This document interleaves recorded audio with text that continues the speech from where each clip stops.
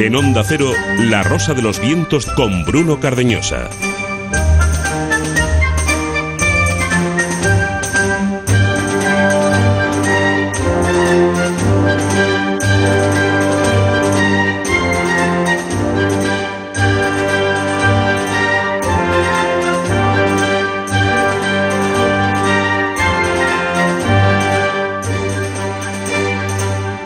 No hace mucho, en el transcurso de una investigación, me puse en contacto con un centro de salud especializado en trastornos del comportamiento en la infancia y la juventud. Acudí a ellos para contarles el caso de mi hijo inexistente, por otra parte, pero en algunas investigaciones hay que hacer estas cosas. Les conté que mi pequeño, de 8 años, era revoltoso, que no paraba quieto y que era imposible convencerlo para hacer sus tareas, que encima sacaba malas notas. No les describí ninguna anomalía más. La resolución de los especialistas fue que mi hijo sufría un trastorno de hiperactividad que se debía curar mediante tratamiento psicofarmacológico. Es decir, que mi hijo, por el simple hecho de ser un niño y hacer lo que millones de niños, era un enfermo. El fármaco que me recomendaron fue el metilfenidato. En Estados Unidos, entre 5 y 10 millones de niños reciben tratamiento con este fármaco. Aquí varios cientos de miles, posiblemente 1 millón. Los efectos de este fármaco, modificador de la conciencia, de la conducta, porque eso es, están estudiados y son conocidos. No son buenos que digamos, pero al menos el niño, tras su dosis, no molesta cuando los padres quieren ver la televisión. Mientras tanto, están bien calladitos y concentrados. La realidad es que de unos años a esta parte se ha desencadenado una fiebre en la que se convierten en patologías comportamientos normales. Un niño, por ser niño, no es un enfermo y tranquilizarlo y hacerlo más sumiso mediante un fármaco no es el tratamiento que necesita. No hay que remediar la condición natural. Son muchos los especialistas que hablan del síndrome de hiperactividad como una enfermedad inventada o patrocinada. No es la única, pero claro, a quienes lo dicen no les financian ni patrocinan las empresas que fabrican estos remedios contra la normalidad. En Estados Unidos, uno de los bestsellers actuales es una obra titulada Psicofarmacología Esencial. El autor es un psiquiatra llamado Stephen Stahl. En unas recientes declaraciones asegura que necesitamos antidepresivos que funcionen toda la vida. Eso sí, sobre las causas de la depresión no dice nada. No vaya a ser que pueda encontrarse su origen, se acabaría el negocio. En esas mismas declaraciones, Stahl, en referencia a las polémicas acciones de las farmacéuticas, dice textualmente que tienen conflictos y que cometen excesos y que hay profesionales comprados, pero este psiquiatra señala que ese no es el problema, sino que hay que ser transparente, que hay que convivir con los laboratorios. Finaliza diciendo que todos tenemos compradores, el problema es cuando se esconde e influye en el trabajo. Caray, el problema no es venderse o dejarse comprar, lo que hay que hacer es contarlo públicamente, como si presumir de tal comportamiento blanqueara la realidad, maldita realidad.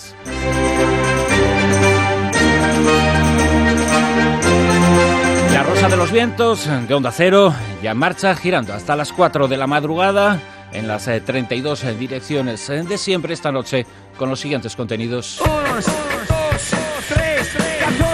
Con una tertulia en la que estarán presentes Ignacio Monzón, Carlos Canales y Jesús Callejo. También se unirá durante unos minutos a nosotros el egiptólogo José Miguel Parra. Acaba de llegar de El Cairo. Es uno de los investigadores españoles que buscan allí para aclarar los enigmas del pasado de esta fascinante civilización que esta semana ha sido noticia a nivel mundial porque se han dado a conocer datos del análisis genético de las momias como la de Tutankamón. Pero además de este asunto, en la tertulia hablaremos sobre cómo será la comida del futuro, del volcán de Yellowstone, el más peligroso del mundo, de la desclasificación de 6.000 nuevos informes secretos en el Reino Unido sobre los ovnis y de otras muchas cosas. Atención también al termómetro de la Tierra. Martín Expósito, a quien tenemos en redacción, nos va a ofrecer noticias muy interesantes, algunas escandalosas, como el destino, de momento, un agujero negro del dinero derivado para la lucha contra el cambio climático en varios países del mundo. Siguiendo está, Martín, por supuesto, las terribles inundaciones que afectan a la isla portuguesa de Madeira, las islas del Atlántico que están siendo víctimas de sucesos climatológicos terribles en tiempos recientes. Y Silvia Casasola, quien tenemos en dirección, nos contará en Mujeres con Historia la vida de una de las primeras universitarias de España, la filóloga María Goiri.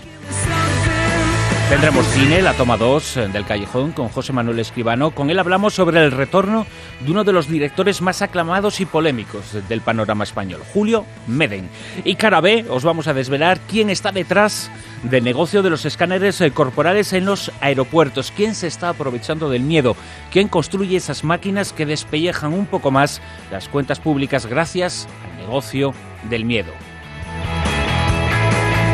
En la parte técnica, Sergio Monforte haciendo que todo esto suene perfectamente bien, y no es nada fácil con lo que se mueven y lo activos que son algunos de nuestros contertulios. Sergio Monforte, al frente de la parte técnica, en nombre de todos ellos, saludos de un servidor culpable de casi todo, Bruno Cardeñosa.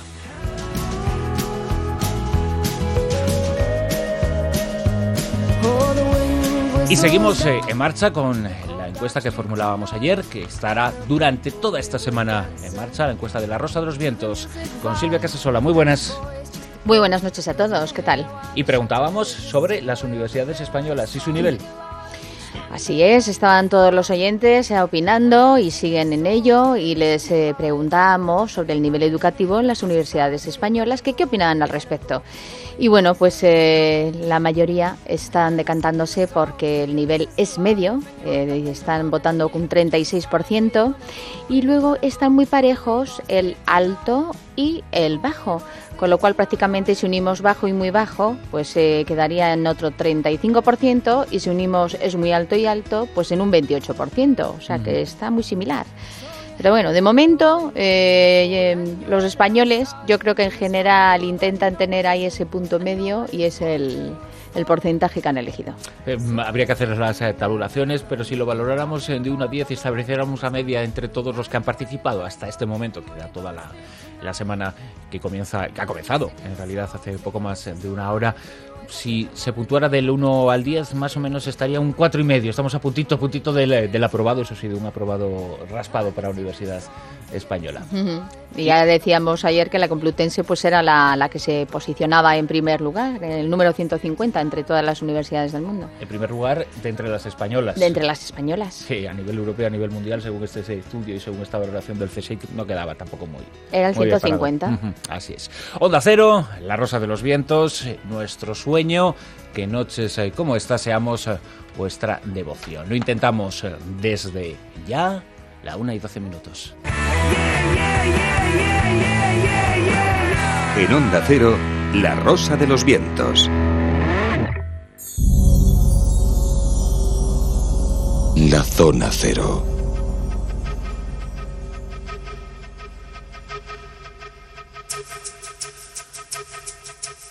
Con nuestros contertulios, y aquí en nuestros estudios de Onda Cero, en San Sebastián de los Reyes, estudios centrales de Onda Cero. Ignacio Monzón, muy buenas noches. Muy buenas noches, Bruno, compañeros. Felicidades como historiador, porque la historia, la investigación y la arqueología ha sido una de las grandes noticias de esta semana. Mirando a Egipto, sí, bueno, pero la verdad es que ha estado en todos los medios, ¿no? Y eso siempre es bonito, ¿no? Sí, como digo yo, mientras se quede dentro del imperio no pasa nada. Jesús Callejo, muy buenas. ¿Qué tal, compañeros? Muy buenas noches. Carlos Canales. Hola, buenas noches. Jesús, precisamente... Estos estudios, las investigaciones de la momia de Tutankamón y de otras han acaparado muchísima atención por parte de los medios a lo largo de esta semana. Cómo no, por supuesto, con Zahi Hawass al frente de ese equipo multidisciplinar que ha efectuado estos análisis. Pero la verdad es que en esta ocasión merecía la pena el esfuerzo, porque los resultados son muy, muy interesantes. Muy reveladores, además. Fíjate que es un esfuerzo que se viene haciendo ya desde el año 1997. Y ahora por fin ya han salido resultados bastante definitivos, sobre todo en dos cosas, ¿no?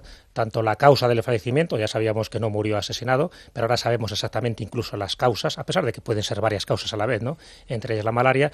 Y el otro aspecto, pues ni más ni menos que el parentesco con los otros miembros de la familia real. Ya sabemos quién era su abuela, ya sabemos quién era su padre, su madre casi, estamos a punto de saberlo, pero quién iba a decir, ¿no?, que esta momia que se descubrió en noviembre de 1922 daría tanta guerra, un personaje tan poco importante que fallece a una edad pues tan joven como a los 19 años, y sin embargo, pues lo que ha dado que hablar y lo que está dando que hablar. Pero por fin sí que podemos saber muchas cosas de este último rey legítimo de la dinastía 18. Entre otras cosas, Ignacio Monzón, sabemos que tenía malaria.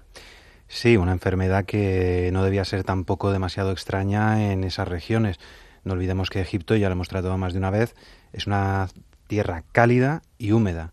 Es decir, hay toda una serie de enfermedades infecciosas que debían ser muy comunes. Cuando a Ramsés II se le hicieron sus radiografías correspondientes y demás, se vio que estaba atacadísimo de un montón de enfermedades y males. Es verdad que Ramsés II murió con cerca de 90 años. Una muy cosa, mayorcito ya, claro, murió el hombre. demasiado mayor. Es decir, este vivió por 2 o por 3. Pero vamos, tampoco debía ser tan extraño. De Egipto acaba de llegar hace muy pocas horas nuestro siguiente invitado. Lo tenemos al otro lado del hilo telefónico. Le agradecemos muchísimo su presencia porque ha sido un viaje agotador, pero esta misma mañana, después de varias semanas en Egipto, trabajando, excavando, buscando desvelar los enigmas y los misterios del pasado de esta fascinante civilización, allí ha estado junto a otros estudiosos e investigadores españoles. José Miguel Parra, muy buenas noches. ¿Qué tal, Bruno? Muy buenas noches. José Miguel, acabas de llegar de Djibouti, en donde un equipo de arqueólogos y de investigadores españoles llevan a cabo durante los últimos años, lo estáis haciendo, una serie de investigaciones que nos han dado y que han dado a la arqueología egipcia muchísimas novedades, muchísimos resultados sorprendentes. ¿Cómo ha ido la excavación durante esta última temporada?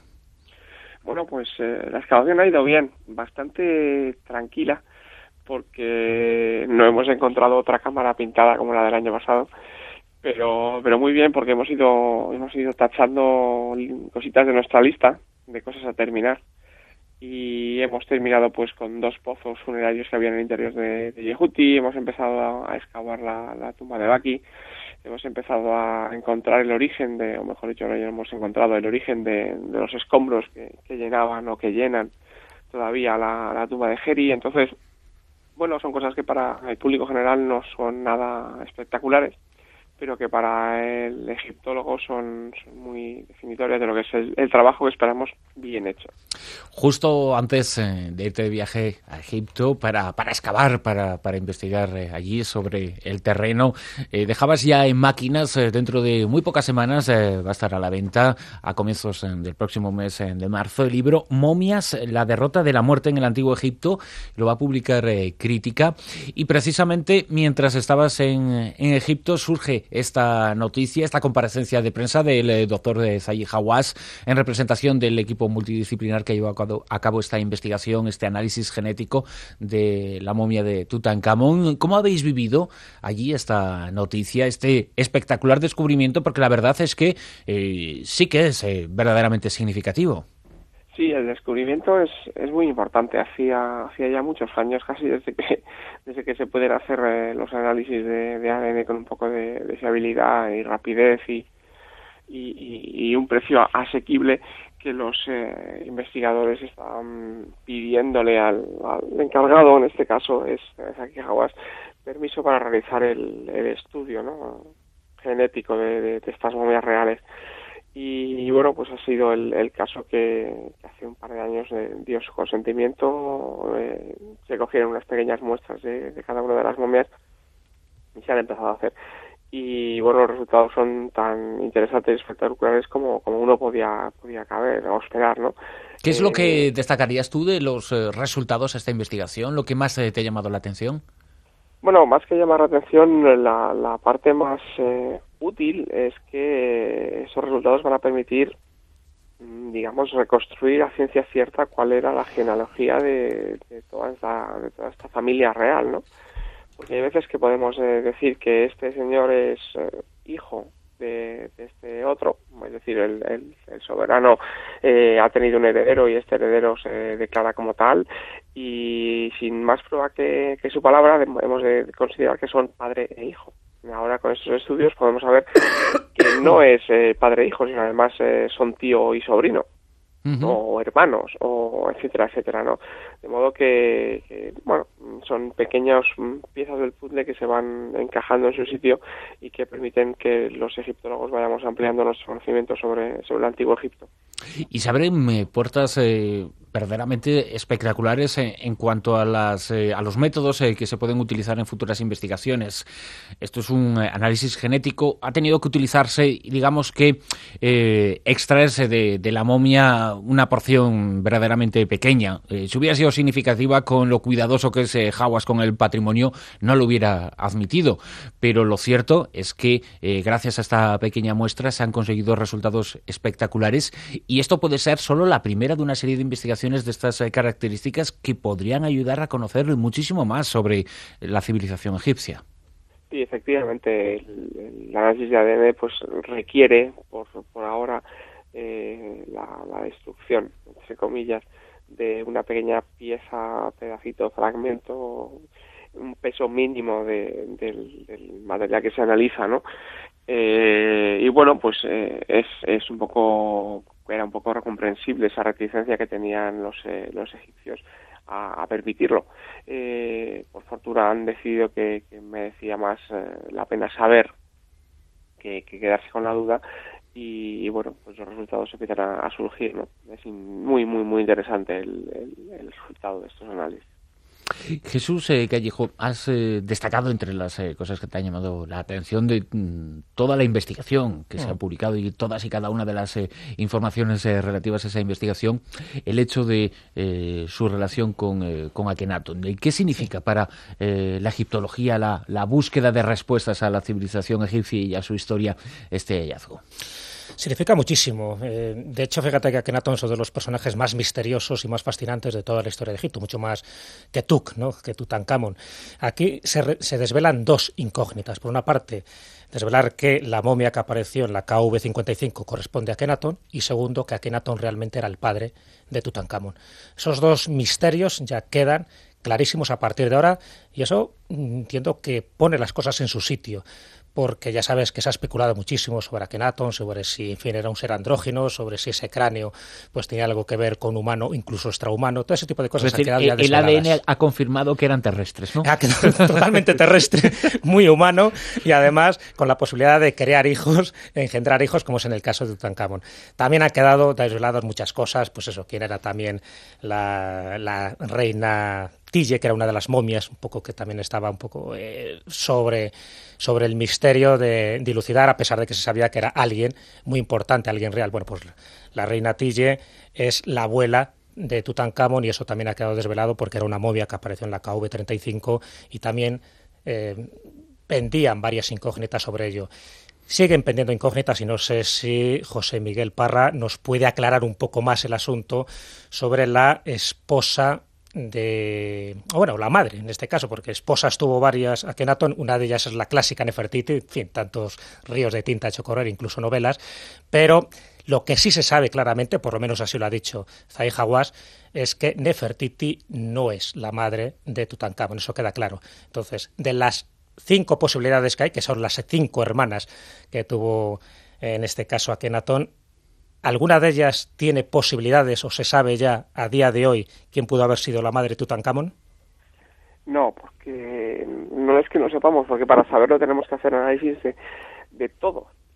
Las momias, hay que tener en cuenta una cosa con las momias reales de la época de la 18 dinastía, 19, del Reino Nuevo en conjunto, es que aparecieron casi todas en lo que se llama el cachet de El Bahari. Y bueno, aunque aparecieron con su etiqueta, que donde ponía el faraón menganito, lo cierto es que cuando los sacerdotes de la 21 dinastía las reunieron, antes de guardarlas definitivamente en esa pequeña tumba, las tuvieron algún tiempo como, digamos, abandonadas en Medinet Habu, y allí pues las momias perdieron esas etiquetas originales. Y luego, bueno, pues les colocaron un poco las primeras que les vino a mano a los sacerdotes. El resultado entonces es que tenemos un montón de momias reales, pero que no sabemos a ciencia cierta cuál es el nombre de ese monarca, ¿no? ¿Puede ser Quilla, posiblemente la madre? Puede ser una de ellas, pero es que no lo sabemos. Sabemos por fin quién es el padre, sí. Ha quedado claro. Con eso tenemos parte de la incógnita desvelada. ¿Conocer la otra? Bueno, habría que hacer análisis de todo tipo a todas las momias que tenemos. Ojalá se hagan, pero va a ser complicado. Lo que sí queda claro es que Tutankamón es hijo del incesto. Bueno, lo normal en Egipto. Es el hijo de dos hermanos. No, lo del incesto es una peculiaridad egipcia que se practicó muy poco. Se conocen 12 ejemplos en algo así de 3.000 años de historia, con lo cual el porcentaje es mínimo. Es un modo, sobre todo en la 18 dinastía, es un modo de mantener la sangre real lo más intacta posible. Digamos que es una costumbre que sí se hizo como tal o se convirtió en tal en época tolemaica. En época faraónica los ejemplos, como ya has comentado, son mínimos. En este caso puede ser uno de ellos, y sobre todo se trata casi siempre de medio hermanos, no de familia directa, no de una hermana y un hermano nacidos del mismo padre y de la misma madre, sino en general, o la mayoría de las ocasiones, de una hermana y un hermano nacido del mismo padre, pero de madres diferentes, como seguramente es el caso. Quedamos más tranquilos así. Así el tonto tardó un poco más.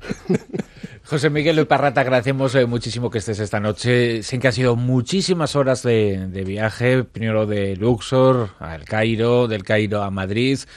Cómo no, cuando uno coge 2 aviones con pérdidas de equipaje incluido, hay que volver a los aeropuertos mañana. Así que te agradecemos muchísimo que estés a estas horas de la madrugada con nosotros para compartir tu experiencia, tu visión sobre esta noticia. Y dentro de muy poquitas semanas hablaremos contigo de esa campaña de excavación que todos los años realizáis los estudiosos españoles en Djibouti, y del libro que vas a publicar dentro de muy poquito tiempo, Momias, la derrota de la muerte en el Antiguo Egipto. José Miguel Parra, muchísimas gracias. Ha sido un placer, como siempre, Bruno. Jesús, bueno, Egipto vuelve a la actualidad, al primer plano. Hawass, que es el jefe, el hombre que manda en todo esto en Egipto, con nivel y cargo prácticamente de ministro, uno de los hombres más importantes del país. Cada X tiempo se saca un as de la manga, y este ha sido de los buenos, no de los que parecen forzados, porque hay una investigación detrás que lo avala. Este ha sido los buenos, fíjate, casi empezando el año. Y eso que todavía, en principio, hay 2 ases en la manga que nos tiene reservados para este año. Los dos ya prácticamente están cacareados desde hace un tiempo, pero casi seguro que en el 2010 algo se sabrá. Por una parte, lo de la famosa tumba de Cleopatra, si es o no es, y si no es Cleopatra, posiblemente sí que sea una momia importante de la época tolemaica, y la otra, como no, la famosa otra puerta de Canterbury, que ya se están haciendo pruebas con distintos robots para, ya perforada la primera puerta, perforar la segunda y a ver qué se encuentran. O sea, eso casi seguro que a lo largo de este año también nos va a desvelar esta información, aparte pues de otro tipo de sorpresas que, llegando el verano, pues seguro que también se irán conociendo. Pero sí es verdad que todo lo que tiene que ver con Akenatón, con Tutankamón, con Nefertiti, es uno de los periodos posiblemente más conocidos, junto con el de Ramsés II. Ramsés II, fíjate que a pesar de ser uno de los faraones más importantes, posiblemente junto con Seti I, se habla menos en proporción que con estos 2 faraones que acabamos de comentar. Pero sí es cierto que esa dinastía 18 es fundamental, es muy importante, posiblemente sea tan conocida como la dinastía IV, y la dinastía IV es conocida por las de las pirámides. Cualquier dato de este tipo es muy bueno, y que Zahi Hawass diera el permiso en el 2007 para que se empezaran a hacer pruebas radiológicas, en fin, que se hicieran también las pruebas del ADN, que ha sido lo esencial en este caso. Bueno, ha sido la autopsia a Tutankamón, sí, exactamente, es la autopsia la que hacía falta.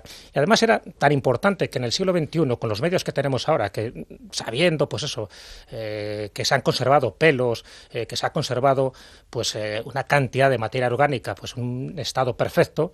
Eso es lo bueno, una de las cosas buenas, por ejemplo, que tiene la momificación, ¿no? Que puede llegar a nuestros días pues en un estado casi perfecto, pues que no se utilizaran este tipo de técnicas. Entonces, por fin, esto sí que está abriendo una puerta importantísima para cantidad de momias que han aparecido tanto en el Valle de los Reyes como en el de las Reinas, que por eso mismo, por el saqueo, porque han sido expoliadas, porque han desaparecido las etiquetas, no sabemos muy bien a quién corresponde. Así que yo creo que eso es una buena noticia, no solo para el mundo de la egiptología, sino para el mundo de la historia.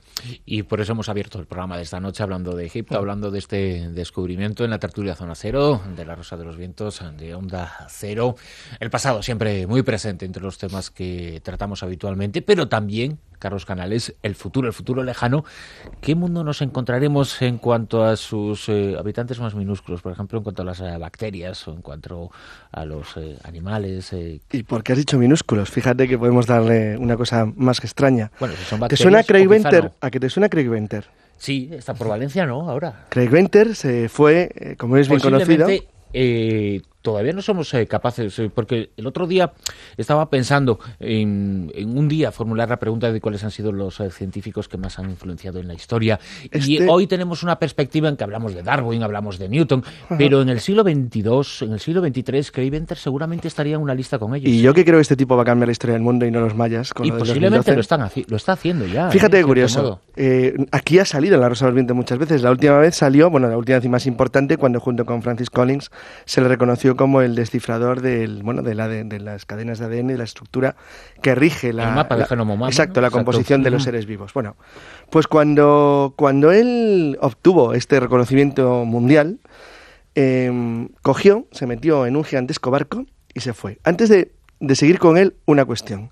Sobre lo que voy a comentar, te has dicho bacterias, organismos. Bueno, es bien conocido que el primer paso fue crear un ADN inexistente, que es lo que hizo este equipo de gente, a partir de 12 bases de código, o sea, 8 más que el que conocemos. Y dices, bueno, ¿y para qué sirve el ADN inexistente? Dices, bueno, pues porque es ADN artificial, es vida sintética, no vida biológica tal y como la conocemos, sino vida biológica pero fabricada por nosotros. Es decir, es entrar en la estructura, iba a decir matemática, aunque no sea la palabra exacta, de la composición de los elementos orgánicos que hacen a los seres vivos ser lo que son. Bueno, es crear una mutación. Exacto. Entonces, eso permitiría no solamente hacer bacterias, sino hacer incluso animales de diseño en el futuro. Pues bien, en el año 2000, que fue cuando consiguió su famoso logro Craig Venter, se subió a un barco, un gran yate, junto con un equipo de colaboradores de una empresa que se llama Synthetic Genomics, con la cual está recorriendo el mundo entero desde entonces. Entonces, bueno, ¿y qué es lo que busca? Pues lo que busca es lo que tiene, 6 millones de genes nuevos.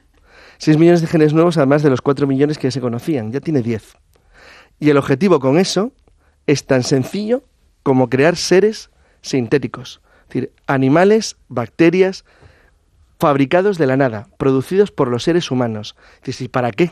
Vamos a ver un ejemplo. Uno de los que acaba de comentar en Cambridge en una charla que acaba de dar. Dice, pues por ejemplo, bacterias que sean capaces de transformar el dióxido de carbono en metano. Y dice, ¿qué consigues con eso? Bueno, se acabó el cambio climático. Entre otras cosas. Entre otras cosas sin importancia. Entonces, él lo que acaba de decir muy claramente, y fijaros la frase porque es tremenda, dice, cuando uno ve mandarinas, maíz o perros chihuahuas, les aseguro que nada de eso existía cuando nuestros primeros ancestros se pusieron sobre 2 pies. Dice, por lo tanto, hoy conocemos el genoma completo del hombre neandertal y muchos ya debaten si sería bueno o no traerlo de vuelta al mundo. De ahí podríamos estar a un paso de encontrarnos en el bosque como un mítico centauro o tal vez un pegaso. Él llama eso el arca congelada, que es la capacidad de volver a la vida cualquier animal que haya vivido o la capacidad de crear animales que sean fruto de nuestra fantasía o de nuestra necesidad. Fíjate que estamos hablando de la mayor revolución que habrá conocido no solo el ser humano, sino probablemente la Tierra como planeta, desde que existe. Incluso relacionándolo con la noticia anterior, podríamos volver a la vida a Tutankamón. Perfectamente. No creo que le gustase mucho, la verdad. O sea, Perfectamente. Lo que pasa es que ahí entramos en conflicto con otro elemento que señalaba uno de los técnicos de la revista Nature, que se llamaba Philip Ball, que citaba justo lo que ha dicho Jesús, pero es que falta una cadena, un punto en el enlace de la cadena, que es el alma. Es decir, ¿crearíamos de verdad Tutankamón o crearíamos otra cosa? Pero fijaros que lo que ha dicho Philip Ball es terrible, porque dice, si hay una disciplina científica que con seguridad causará indignación y alarma pública, dice, es esta. Claro. Ya lo dejo bien claro, es decir, pero fíjate que aquí no están ocultando sus intenciones. De hecho, acuérdate cuando hace 4 o 5 años se pusieron de moda, luego todo eso se frenó, ¿no? Todo el tema de la clonación, ¿no? Que en cierto modo era un derivado de este asunto. Se risa comparado esto. Que se abrieron entonces. Sobre todo con los raelianos. Exacto, los raelianos. Qué pesados se pusieron, aquel doctor griego que también decía que había llevado a cabo una clonación humana, ya no estamos hablando de animales.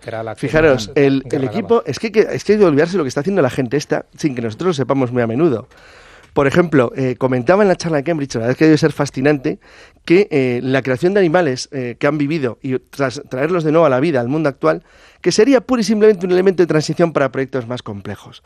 Esos proyectos complejos suponen lo que Craig Venter a sí mismo no acaba de decir, pero se sabe que piensa y se le nota muchísimo cuando debate en foros abiertos como este.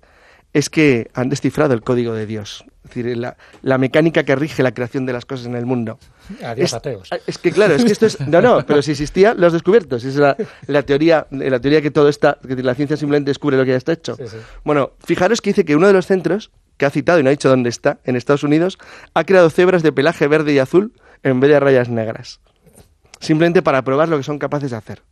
Ratones transparentes, ratones verdes, ratones azules, ratones sin pelo. Vaya, y ningún rato colorado. Esos son los más listos.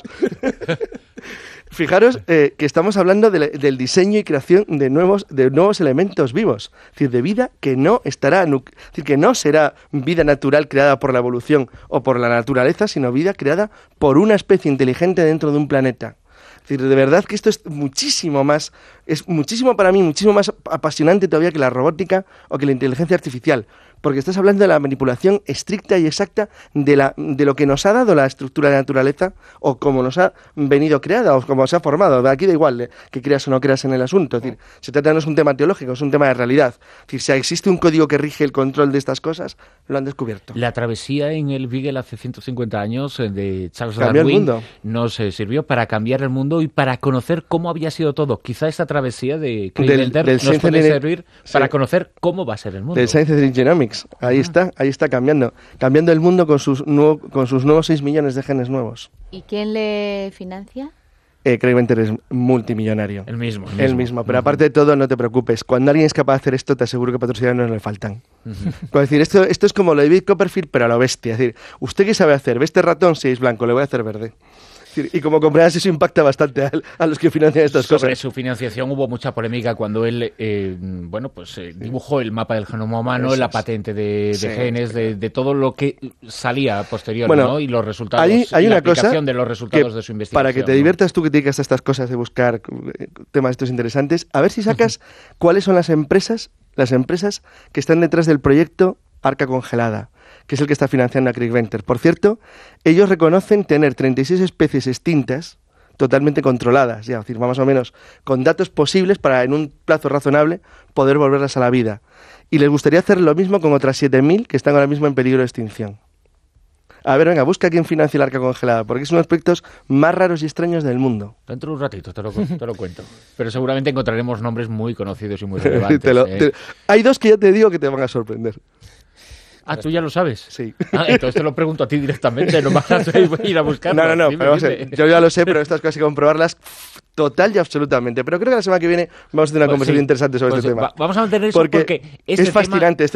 Hay dos de ellas que es que dices, ¿pero por qué? Y es que no puedes evitar decir, ¿pero no se dedicaban a otra cosa? Pues no. Este tema va a ser muy importante en los próximos años, con toda seguridad. Sí. Igual que fue todo el tema del genoma humano con este mismo protagonista, con Craig Venter, lo va a ser en el futuro, pero de inmediato. Así que de esta forma nos adelantamos un poquito a lo que va a estar muy de actualidad. Él claramente, cuando ponía el ejemplo de las mandarinas o de los perros chihuahua, lo que te estaba diciendo claramente es que si necesitas un tipo de fruta, pues que la fabriques, que te la hace. ¿Qué necesitas que tenga? ¿Vitamina C? ¿Cómo la quieres de color? ¿De qué tamaño? ¿En qué tipo de árboles? ¿Dónde la van a hacer? Te lo preparan. No es ciencia ficción, no, va a ser lo hacen. Solamente la aplicación de lo que ya sabe cómo lo van a hacer. ¿no? Luego, si dedicamos un tiempo al tema de la comida artificial, vemos otra variante. Se puede crear un zoológico de monstruetos. Perfectamente. Podría fabricar cualquier cosa. De hecho, que él estaría dispuesto a hacer un unicornio y un centauro. ¿Y quién te dice que no tiene ya ese la idea zoológico? No, esperemos que no. Es decir, parecen... No son como los... Vamos a ver, aquí la diferencia es si son como los malos de Frankenstein, o sea, como el tipo de doctor loco que siempre quiere hacer algo de ese estilo, o si son gente más o menos normal. Yo confío en que son gente más o menos normal. Pero un tipo que ya al principio de una conferencia te dice que por qué no hacer un unicornio, pues lo que te quedas con la idea de que es que lo está pensando. Y bueno, ya cuando reconoció que tenía cebras de pelaje azul, pues bueno, pues... rosa.vientos@onda0.es es nuestra dirección de correo electrónico para todo aquello que queráis, para exponer vuestra opinión respecto a la encuesta de hoy, para formular preguntas a nuestros contertulios, para cualquier comentario, sugerencia, pregunta, petición, nuestra dirección de correo electrónico rosa.vientos@onda0.es. Hemos empezado hablando del pasado. Hemos ido al futuro, vamos a volver de nuevo al pasado antes de volver una vez más a mirar al más allá temporal que nos lo has anticipado ahora mismo, Carlos. Pero volviendo al pasado, con nuestro historiador, con nuestro queridísimo Ignacio Monzón, con quien repasamos tantos y tantos sábados esas curiosidades de la historia. Bueno, el mundo romano, siempre tan importante en tus estudios, en tus trabajos y siempre tan importante para la arqueología en España.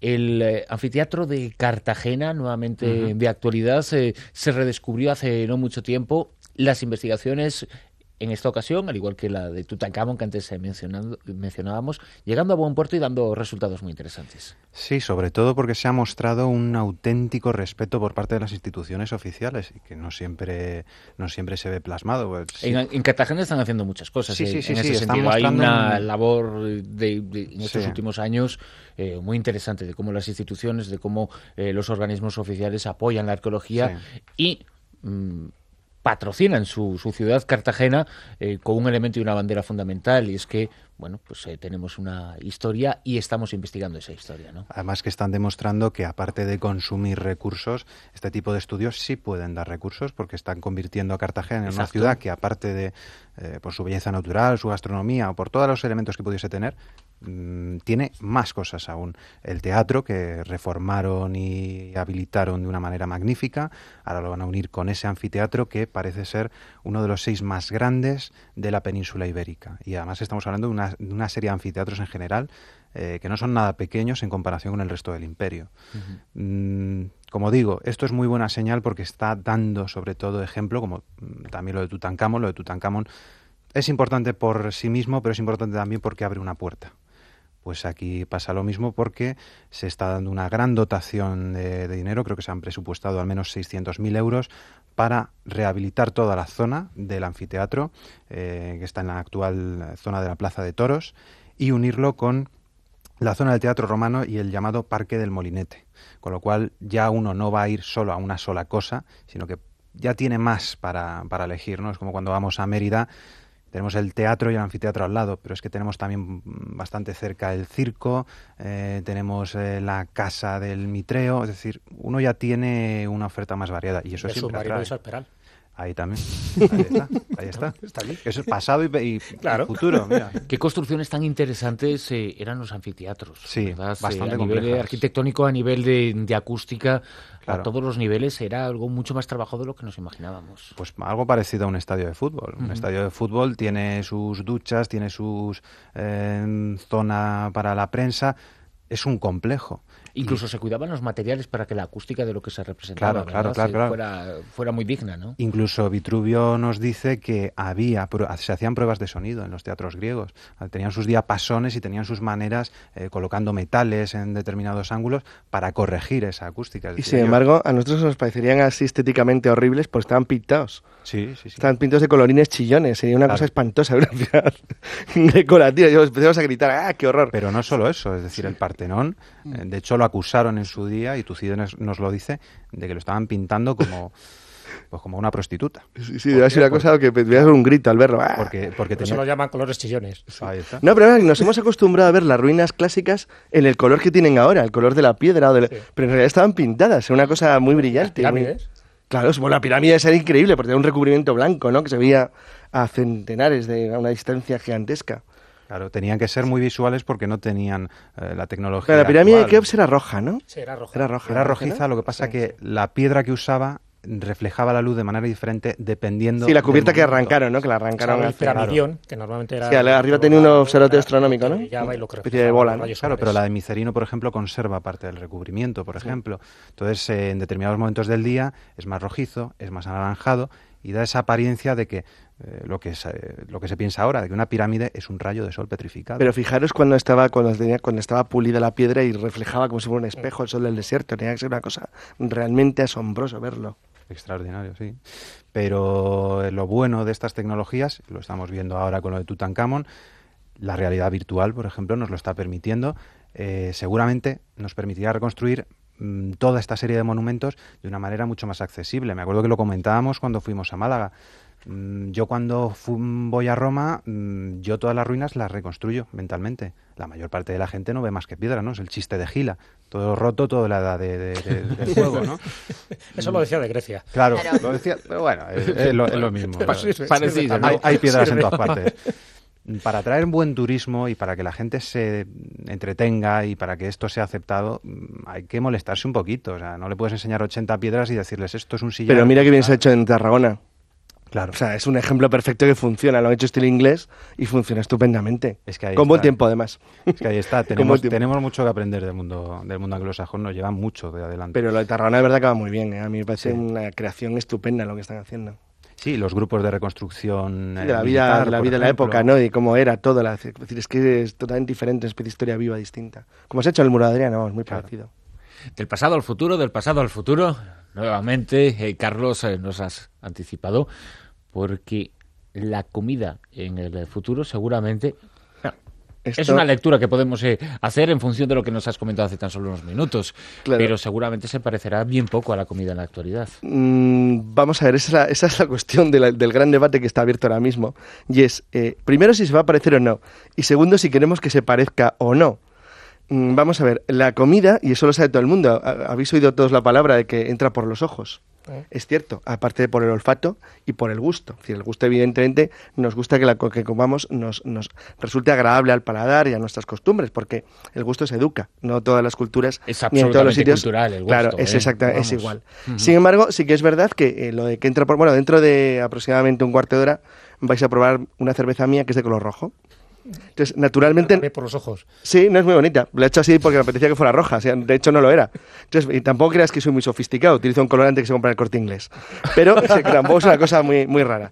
Sin embargo, es verdad que lo que estás haciendo es algo que aparentemente es extraño. Porque todo el mundo sabe lo que sabe. Y cuando lo pruebes dirás, jo, sabe, pero ¿por qué tiene este color tan raro? Bueno, pues porque me apetecía. Pues hay un debate ahora mismo abierto en los Estados Unidos sobre algo muy interesante, que es... Primero, ¿es práctica o no es práctica la comida actual? Segundo, ¿cómo será la que nos lo va a sustituir? Y tercera, ¿es atractiva para el consumidor la comida que debería sustituir la actual? Primera cuestión, ¿por qué cambiar la comida actual?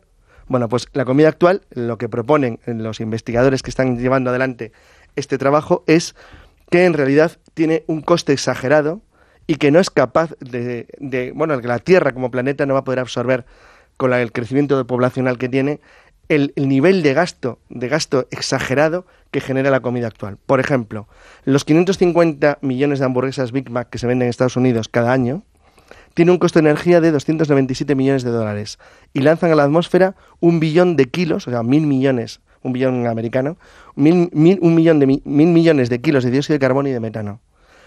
Esto es absurdo, es irracional y no tiene lógica, sobre todo porque ¿qué pasará cuando todo el mundo se coma un Big Mac? Es decir, llegará un momento... Eso ya ha pasado. No, pero es que ocurre igual, o sea, es que igual, he puesto el ejemplo del Big Mac porque el Big Mac es casi... países, no, es porque es casi una unidad de medida, ¿sabes? Que hay quien lo utiliza, economistas que lo utilizan como elemento de control de subida y baja de precios. Sin embargo, lo que es verdad es que esto no tiene lógica. El equipo que lo está haciendo, en cualquier caso, es asiático, aunque esté en Estados Unidos. Y dice, ¿por qué sé que es asiático? Pues porque fijaros esta frase que sería inconcebible en un español o en un francés, por poner dos ejemplos, europeos occidentales, donde la comida forma parte esencial de la cultura. Y es que dice una de las científicas, no se puede vivir como en la época de los romanos. Mira, esto como está aquí Ignacio.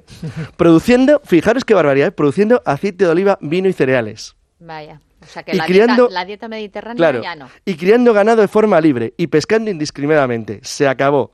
Nada. Hay que hacer lo que ellos llaman el Nutri-Love, que es una especie de torta que contiene porotos, espinacas, leche, papas, pasta de tomates, zanahorias, pasas, uva, queso y aceite vegetal.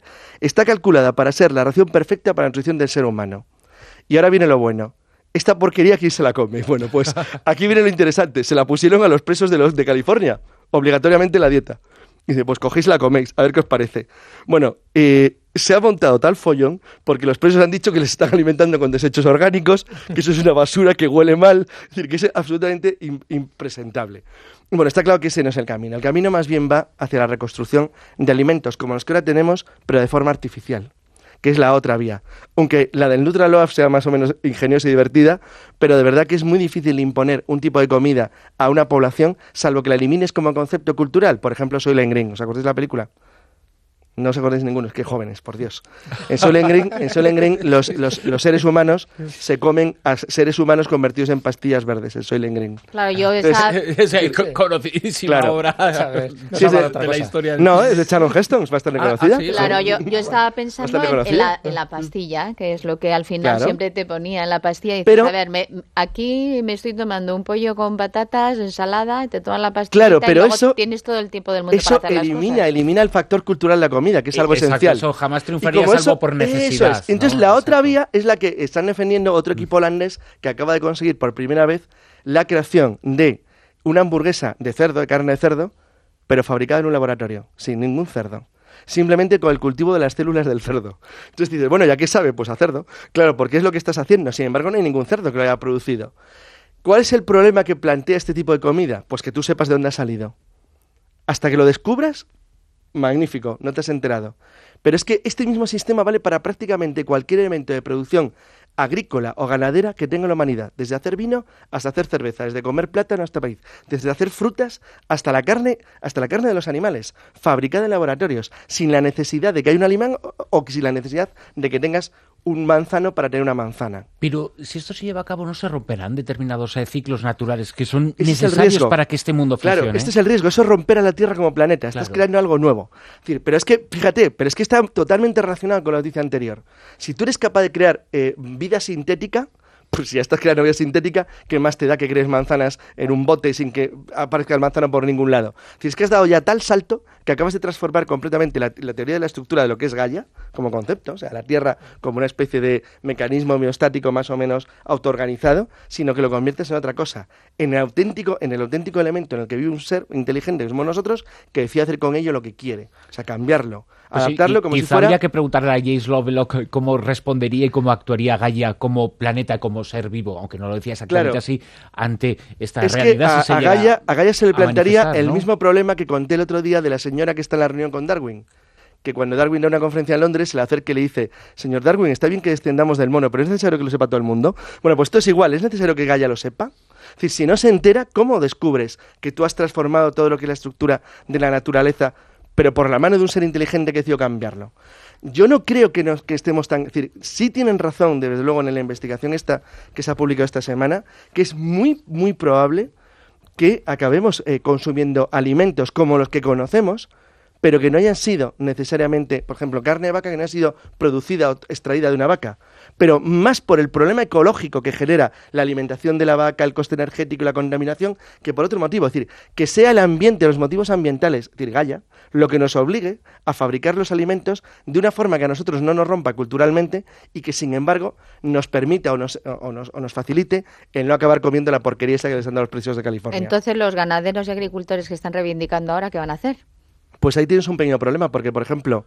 Pues en muchos casos lo que... No, pero es que es muy sencillo, pero es que eso ya ocurrió con la revolución industrial. Recibir subvenciones y la mitad de las cosas claro. no van a ningún lado. De hecho, vamos a ver, voy a poner un ejemplo. Es decir, contaba hace unos años, del IBEX, que cuando... El proceso de destrucción de ese sistema del sector primario ya se inició hace mucho tiempo, ¿no? Esto sería culminarlo. Claro, no, pero a lo mejor el sector primario lo destruyes, pero mantienes el campo organizado, pero simplemente porque es más bonito. Por ejemplo, los campos europeos son muy bonitos, porque están cultivados y están en la mano del hombre, los hace especialmente atractivos. Y eso es claro. Visita turística al campo de coliflor. Es que eso es un sistema que se está utilizando en Francia, pero eso es evidente. De Valencia. Claro, los naranjos de Valencia son bonitos, o en Sevilla, que se ven naranjos, las naranjas se caen, porque...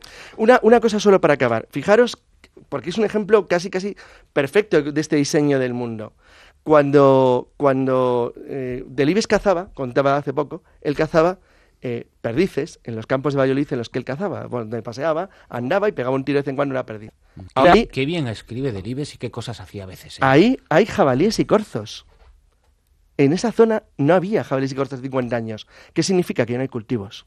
Y por lo tanto, el aumento y el crecimiento del bosque ha hecho que los jabalíes o los ciervos que no vivían allí desde la Edad Media han vuelto. Es decir, esto quiere decir que la mano del hombre ya lo está cambiando, incluso en países desarrollados, donde supuestamente, y es el caso madrileño, de nuevo hay lobos en Guadarrama. Es decir, ¿por qué? Bueno, pues porque los lobos básicamente últimamente se alimentaban de carroña, desde las vacas locas, ya no pueden hacerlo. Entonces, hay un montón de factores que cuando nosotros tocamos necesariamente el mundo. Pero eso no es ni bueno ni malo, es así. En ese panorama de futuro, yo veo claramente que la humanidad se dividiría en dos bloques, en dos sectores. Aquellos que se alimentarían de comida sintética y aquellos que buscarían la comida natural. Es decir, lo que no sabemos es qué grupo sería el mayoritario, pero está claro que ese proceso natural de alimentarse a través del campo, a través de los animales, no iba a desaparecer. Otra cosa es que solo estaría reservado para determinadas personas que se lo pudieran permitir, en detrimento de aquellos que preferirían una especie de comida basura que ahora se llamaría comida sintética. Pero habría dos grupos muy diferenciados, por lo menos en ese panorama. Pues fíjate, yo creo que está condenada a muerte en unos siglos la comida natural. rosa.vientos@onda0.es, nuestra dirección de correo electrónico. Vamos con una primera ronda de consultas de nuestros oyentes. Martín Expósito, muy buenas. Vamos con esa primera ronda y las que le esperan a Jesús mañana también. Ay, es verdad, que se me olvidaba. En la web de Onda Cero. En la web de Onda Cero, 17 horas, lunes por la tarde. 17 horas tengo que estar. No, 17 horas es lo que marca el reloj a la hora que tienes que estar. 17 horas estarás, sí, los oyentes así lo solicitan con sus preguntas que lleguen y llegarán en grandes cantidades. Tuvo un encuentro digital, Carlos Canales, el pasado martes con los oyentes en www.ondacero.es. A partir de primera hora de mañana ya podrán formular sus preguntas y Jesús Callejo tendrá ese encuentro digital con los oyentes. Pensaos las cuestiones, las preguntas que queréis formularle. Insisto, mañana por la tarde a las 17 horas, a las 5 de la tarde, Jesús Callejo se encuentra con todos los oyentes de Onda Cero, todos los oyentes de La Rosa de los Vientos y de la tertulia. Va a responder a todo aquello que, bueno, ellos decidan preguntarte. Muy bien, pues ahí estaré. Y ahora vamos a por la primera de ellas, que nos llega desde Buenos Aires. Ludmila Villarreal os pregunta por el hallazgo del primer planeta rocoso. ¿Qué opináis? Saludos, acompañándolos otra temporada más, dice Ludmila. Bueno, forma parte de la lista de los exoplanetas que se están encontrando y las sorpresas que nos quedan, ¿no? Cada vez se van encontrando planetas más parecidos a la Tierra. Cada vez los primeros más grandes, más gaseosos, claro, y a más medida rocosos, que avanza la tecnología, más pequeños, parecidos. más cercanos a la estrella principal, con lo cual más posibilidades de que albergue vida. Tiene este tipo de noticias, yo creo que van a ser comunes, y hay más, casi ya nos estamos acercando a los 400 exoplanetas conocidos o por lo menos registrados, y estas sorpresas van a ir en aumento hasta que por fin se pueda encontrar lo que sería la gran noticia, ¿no? De un exoplaneta que albergue vida. Ya veremos a ver qué tipo de vida. O que sea igual que el nuestro, aunque la alberguería. Hombre, esperemos que lo descubramos nosotros antes que ellos nos descubran a nosotros. Entonces, a lo mejor el cambio exopolítico puede ser distinto. Y Carmiña pues nos dice que le ha encantado verte por Galicia, Jesús, en la conferencia que habéis estado dando por allí, y que bueno, que a ver si se animan algunos contertulios más del programa y también visitan las tierras gallegas. Sí, se ha inaugurado este fin de semana lo que son las primeras jornadas de misterio en Barbanza, en Santa Eugenia de Ribeiro. Y bueno, pues allí con nuestro buen amigo Luis González, Amenofis III, que es el que se ha encargado de organizarlo, y muy bien además, y con un éxito de gente, bueno, fenomenal, a pesar de la lluvia que estaba cayendo. Pero claro, si no, no sería Galicia. Pero bueno, esto ha sido extensivo para toda España. Así que nada, muy bien, vengo muy contento de allí y la verdad que me han dado muchos recuerdos para todos vosotros. Y Mercedes dice, he visto por internet vídeos de un doctor que se llama Robert Deck. Comenta la destrucción de cualquier virus, bacteria y hongos que estén en el cuerpo humano a través de un aparato llamado pulsador electromagnético y proclama que este invento no tiene relevancia por los intereses de los gobiernos y farmacéuticas. Explica la construcción de este aparato de forma casera. ¿Esto es cierto? ¿Qué opináis? Ni idea. No opinamos. Se vende por internet. Pero vamos, no me hace falta conocerlo. Hay cosas que no hace falta conocer para saber que no. Yo creo que tiene toda la pinta más bien Por que eso. no. Pues va a ser que no. Desde Lanzarote nos escribe José Miguel y os plantea dos cuestiones. La primera de ellas, ¿dónde está el verdadero monte Sinaí? Escuché una vez a Bruno, dice José Miguel, decir que había varias teorías que lo situaban en diferentes sitios, pero no recuerdo con cuál se quedaba, aunque creo que apuntaba a un monte en Arabia. También me he quedado de piedra, dice José Miguel, al descubrir las investigaciones de un arqueólogo aficionado llamado Ron Wyatt, en las que consiguió filmar los restos de un ejército egipcio sepultado por las aguas del Mar Rojo. Algo muy fuerte tuvo que pasar ahí. ¿Qué opináis sobre este señor y sobre el pico quemado del Monte Árabe? Contesto si quieres la segunda parte. Pues Bruno sabrá mejor dónde está ubicado el Monte Sinaí y ya de paso nos lo dice a todos. No es donde pone Monte Sinaí en los mapas. Es un capítulo de 100 enigmas del mundo, del libro que publicamos hace tantos años, que va a volver a salir dentro de muy poquitos meses. Genial, se va a reeditar, pero en donde se exponen las diversas hipótesis que hay para ubicarlo, ¿no? Comento, Ron Wyatt murió no hace demasiado, en el año 1999, y era un arqueólogo, pero dentro de la óptica cristiana. Es decir, él se empeñó en demostrar que todo lo que se decía en la Biblia era cierto. Así que estuvo buscando el arca de Noé y según él lo encontró en una zona muy determinada del Monte Ararat, estuvo buscando el Arca de la Alianza, según él también lo encontró y hay fotos. En fin, es uno de esos personajes que ha intentado dar credibilidad a todo este tipo de episodios bíblicos, incluido el diluvio, incluido pues, lo del Mar Rojo, todo eso. En fin, la credibilidad es un poco en función de las pruebas que él ha encontrado, y es verdad que las pruebas no son definitivas, es decir, están siempre bajo la óptica de una persona creyente y una persona que ya tenía una teoría predeterminada y cualquier cosa que encontraba encajaba perfectamente en esa teoría cristiana. Esta y otras preguntas se las podéis formular a Jesús Callejo mañana en la página web de esta cadena de emisoras www.ondacero.es, encuentro digital a partir de las 5 de la tarde. Para conseguir más información, obtenerlo desde primera hora de la mañana en la página web de Onda Cero, en la sección dedicada a las Rosas de los Vientos, ahí habrá información suficiente y ya la posibilidad de formular esas preguntas y luego asistir a partir de las 5 de la tarde a la conversación en directo que mantengas con los oyentes. Conversaciones que vamos a seguir manteniendo ahora después de las noticias, porque quedan todavía muchas noticias en la tertulia Zona Cero. Nos ponemos al tanto de la actualidad y después continuamos.